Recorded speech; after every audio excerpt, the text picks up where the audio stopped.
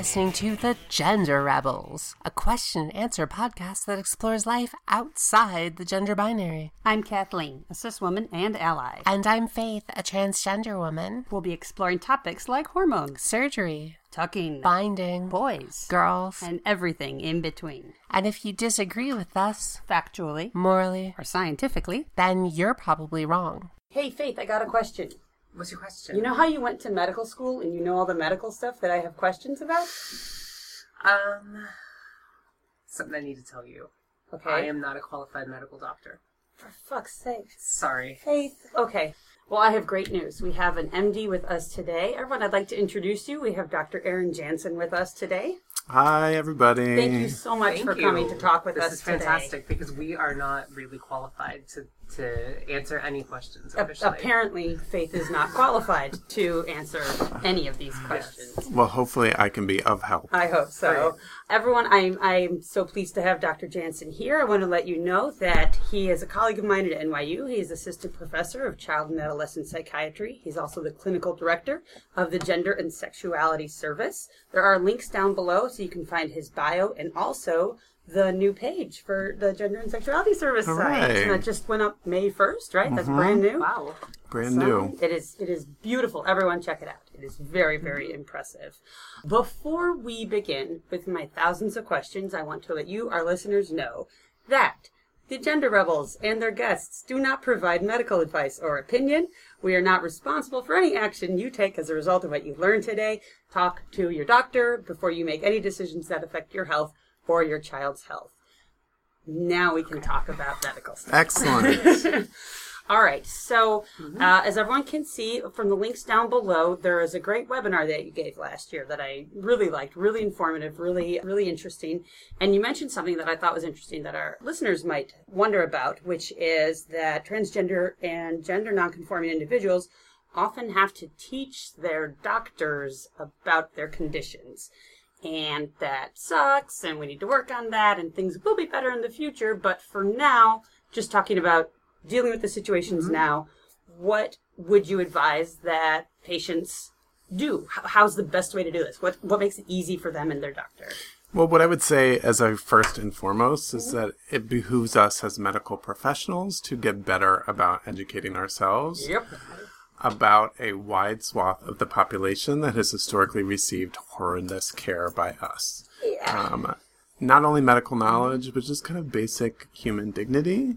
You know, the fact that folks have to worry about their own safety, about their own health competence before they come into a physician's office is just inexcusable. And I think we're doing what we can here at NYU, but, you know, in a broader sense within the larger community to try and educate folks. And certainly what I can tell you now is that people in medical school are getting better educated about transgender health issues than ever before, but it's still a problem. Sure. And we're still faced with the reality that most physicians are not competent in providing care for trans folks. See, and I want to assume they mean well, but just aren't getting the training. I'm trying not to think that there are doctors who are actively hostile. I've had situations where I've gone to a doctor, I've said to the doctor, I am transgender. They look at my chart and go, estradiol, what is that? What's that for? So there is what did that they think? You're on birth control or something? No, I like it when they think I'm on birth control, because then they think great. I'm cis. So. Won't get pregnant. So is that a situation where, how would a trans individual kind of best communicate that when a doctor isn't getting the background, the that clearly you mentioned? stated Yes. information? Here we are in the middle of downtown Manhattan in New York City, where we have almost an embarrassment of riches. And we are in a resource-rich city, so there are a lot of providers, and there are providers here who can provide competent, good care. And I think we have the advantage of being able to look online and see who has the knowledge, so you don't have to be faced with that kind of ignorance when you walk through the clinic. Because you only have, 10 minutes with your primary care provider? How you have to explain your whole kind of history and story and really get to the main problem or the concern that you have coming into the physician's office if you have to educate them. Sure. So if you have the option to choose somebody who has advertisement on their website or in their profile about competency in this issue, go for that.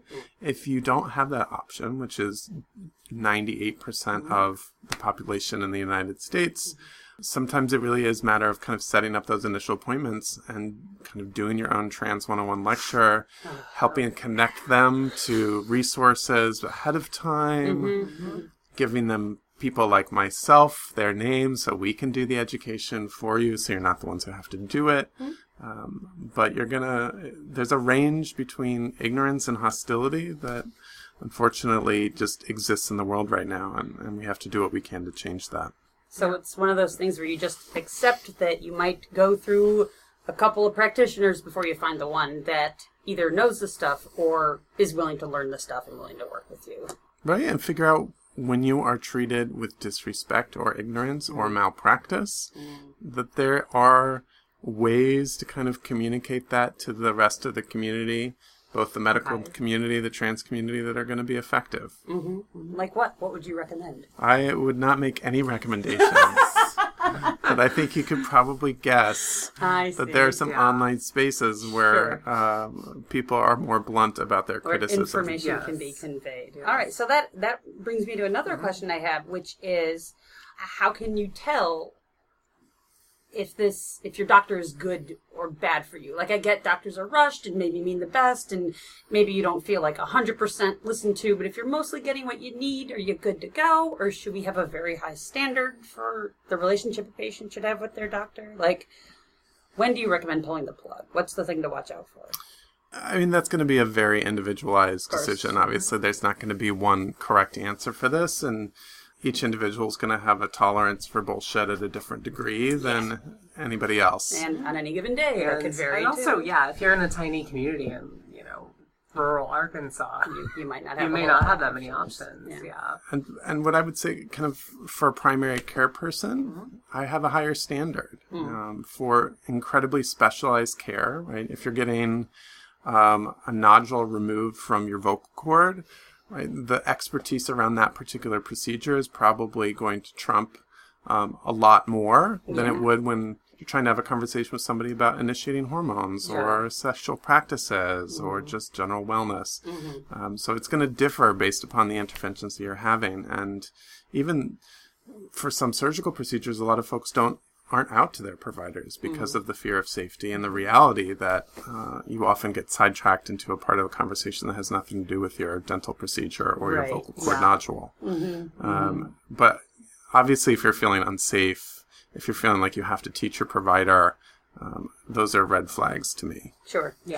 And absolutely, if it's a situation where there are other general practitioners or dentists or nurse practitioners, or, if you have other options, absolutely. Yes. Keep your eyes open, maybe look around. But And the other piece is the physician is one component of the medical practice.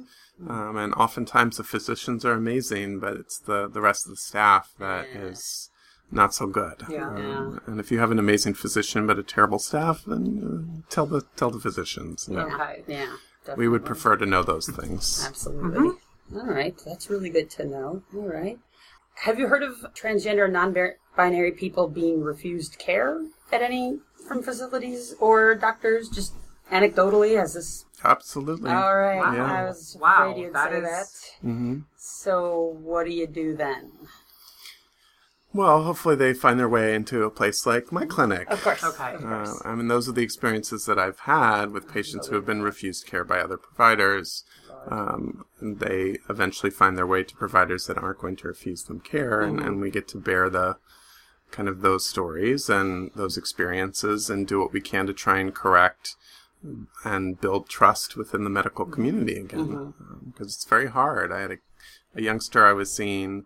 I say youngster because I've become that old person who refers to college students as youngsters. I thought you were saying youngsters so that you didn't have to gender the person. That is also another reason. But I was seeing a youngster who went to a psychiatrist in college, and when they told their psychiatrist about a plan to transition, they were literally kicked out of the room.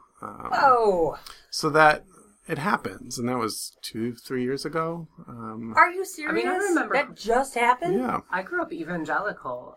There were evangelical psychiatrists who were like Jesus? From a Christian perspective. Yeah, And this is Georgia. So it's a little different, but yeah, that existed. So do you think if you had gone to a psychiatrist in Georgia, you might have been kicked out of the office? I don't know. Yeah, but I mean, obviously every it doctor's happened. different. It depends on the Yeah. psychiatrist. That's exactly Yeah. it, yeah. This was in Texas. So, But it happens here too, This right? is It the happens thing, in New yeah. York City, not Yeah. just... Yeah, we like to think we're safe, but that is... But we're not. Oftentimes it's much more subtle, but it doesn't mean it's any less damaging. So I think probably what most people have said is just they'll experience, oh, I have no knowledge about this. I can't help you. And can you imagine, like, if you had diabetes, going to an endocrinologist, be like, I have diabetes, and like, oh, I don't know anything about it. yeah. It's our responsibility to know. Yeah. Fortunately, there's not like a line in our medical training that says, all right, beyond this line, you're just not responsible. Right. Yeah. Or at least know someone that you can refer, right? Yeah.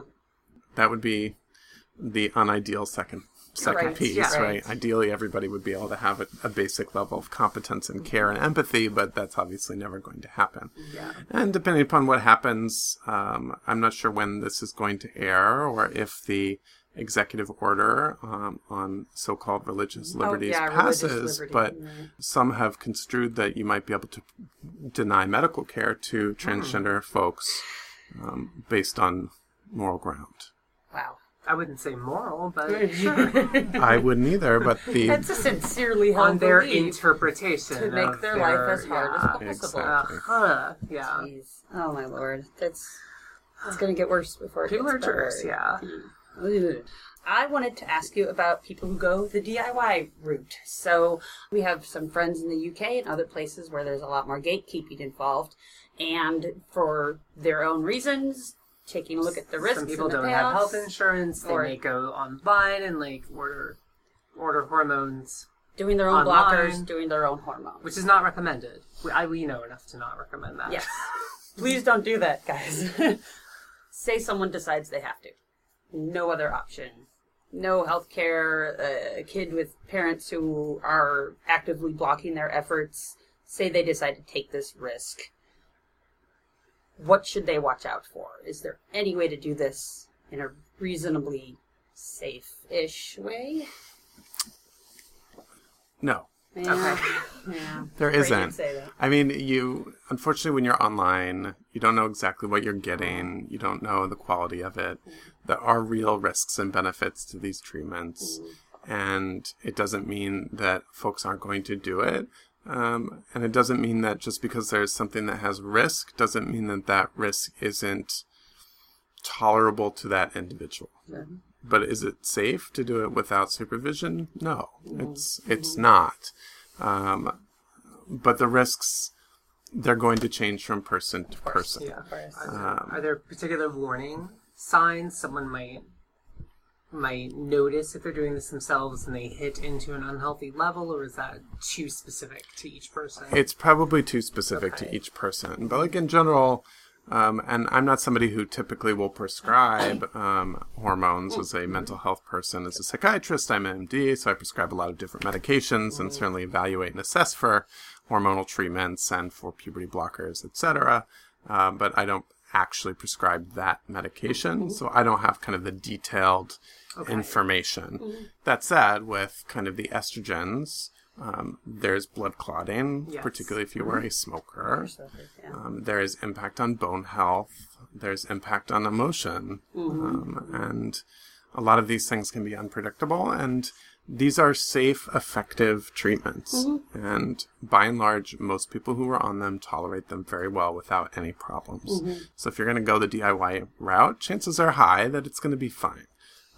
But you might not be at the optimal level. There might be other impacts. There are estrogen-responsive tumors that could potentially be impacted by use of estrogen. There are testosterone-mediated growth issues that could happen. Right? There's a lot of. I mean, hormones are potent. They can do a lot of stuff. It's not nothing. Yeah. But for the person who has to do it DIY, generally there's a reason for that, and I think. One of the things we're trying to think about is how do we reduce the barriers so that folks have access to care in a safe way. Again, in the UK, particularly for pediatric services, the challenge is that it's the National Healthcare Service, right, or NHS, which is amazing that they provide care for everyone. That's great. But in order to get access to Tavistock, to get your POV blockers, you have to be of a certain age. You have to have gone through steps A, B, and C. And there's rationale for it, but the wait list is too long for some kids. Yeah. So what can we do? And we're thinking about maybe creating kind of a telepsychiatry program out of at my office here, so that maybe we can start doing some of those assessments for folks on waiting lists remotely, so they don't have to do it DIY. Great. So a question about a very specific case, just to see if this is at all safer, but if someone is doing the DIY route, is it safer to just take blockers and leave the hormones for when they're able to consult with the doctor? Is that a good compromise for someone in this situation? Or just don't do that either? None of this is good. I know. I shouldn't even use the word good. Yeah, I mean, that's very specific. And Yeah. kind of even the choice when and if one would choose blockers. There are pros and cons to that.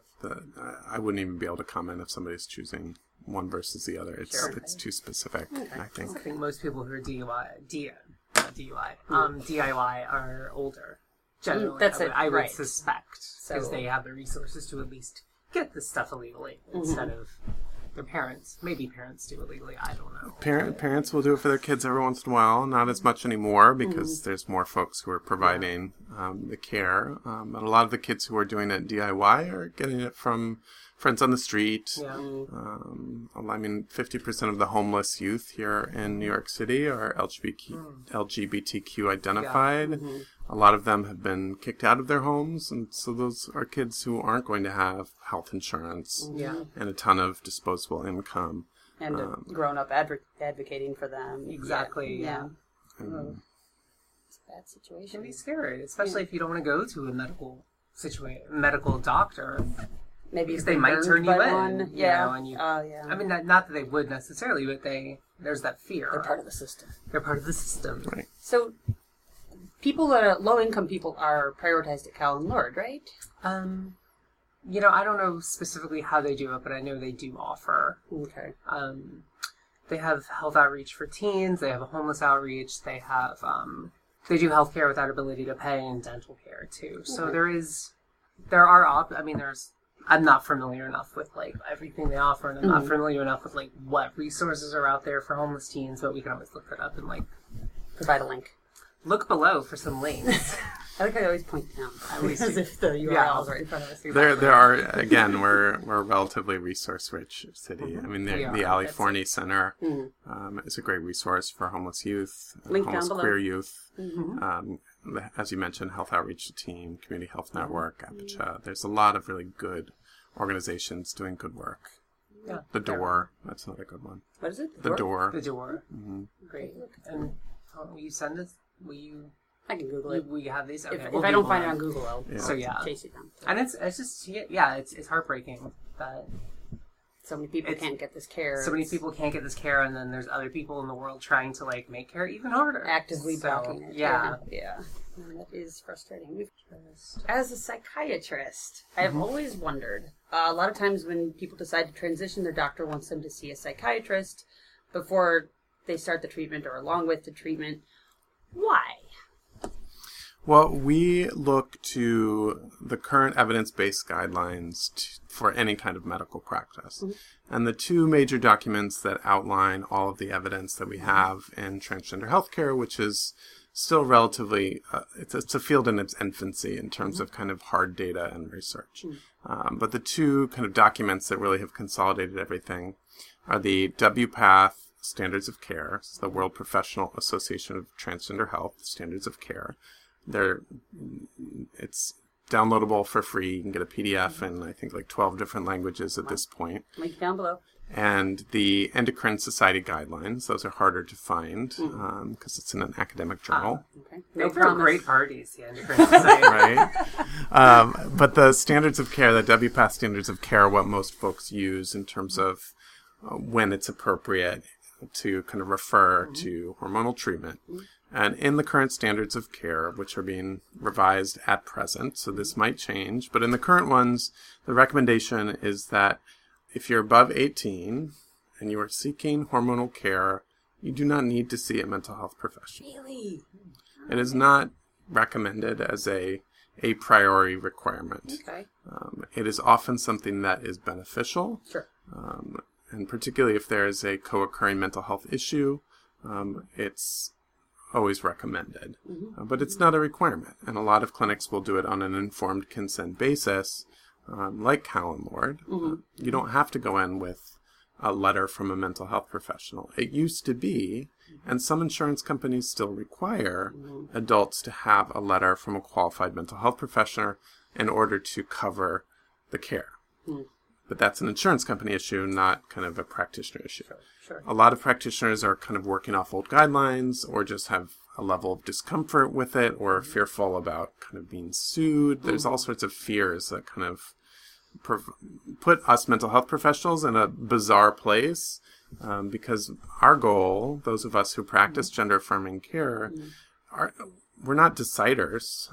Our role is not to authenticate anybody's identity. Right. People know who they are. That has been well established. The goal is how do we help people get there and make sure that they have the support that they need in order to do this transition as successfully as possible. For kids, it is required to have a letter from a qualified mental health professional and the consent of your parents. And I think there's good reason for that because this is, Kids' brains haven't finished forming yet. They haven't yet. They have a reputation for making less informed decisions. Correct. Sometimes. But what I would say is that, I mean, historically, the mental health field has been seen as gatekeepers because we have been gatekeepers. And there's kind of a whole historical reason for it that is very nuanced and less nefarious, I think, than people think. But there's certainly been enough of that nefarious quality to it, and people have had enough really horrible experiences with psychiatrists and mental health people in the past that we have a lot to apologize for and we have a lot to make up for. But those of us who are actually doing this work in an affirmative way, right, our goal is to really work in partnership with the folks that we're working with just to ensure the best outcomes. Great. Well, that sort of reminds me of my last question. I'll ask it very quickly. Is you as a doctor working with transgender, non-binary patients, what are your concerns? How do you approach the work? In adults, it's very different than with kids. And I would say a majority of my practice is with kids and adolescents. And it's always refreshing to have adults as well because it is so much more straightforward. But with the kids and the youth, I mean, half of what I'm doing is making sure that the system that the child sits in is safe and affirming. The rates of mental health issues, including suicide attempts and suicidal ideation, is alarmingly high among the transgender population writ large, but as well as among youth. But what we know, and what I always emphasize in the families that I'm working with, is that kind of the one factor that really modifies and reduces risk and improves outcomes, builds resilience, is family acceptance. And so, what I'm doing, and always a part of every approach, is helping families to come to kind of understand their kid a little bit better and know that parents are coming into treatment because they want what's best for their child.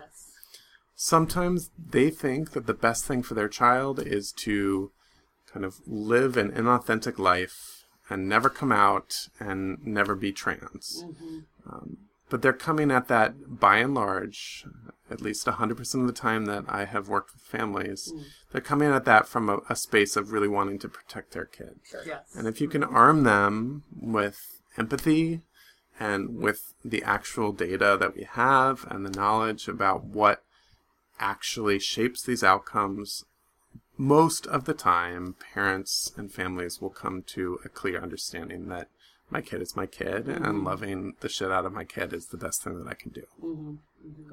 I imagine you have to have that conversation with parents a lot of like, I'm not going to fix your kid. I'm going to tell you the best way to help your kid, and it's not the way you're going to want me to tell you how to do that. My general line with a lot of it is, everybody kind of leaves unhappy.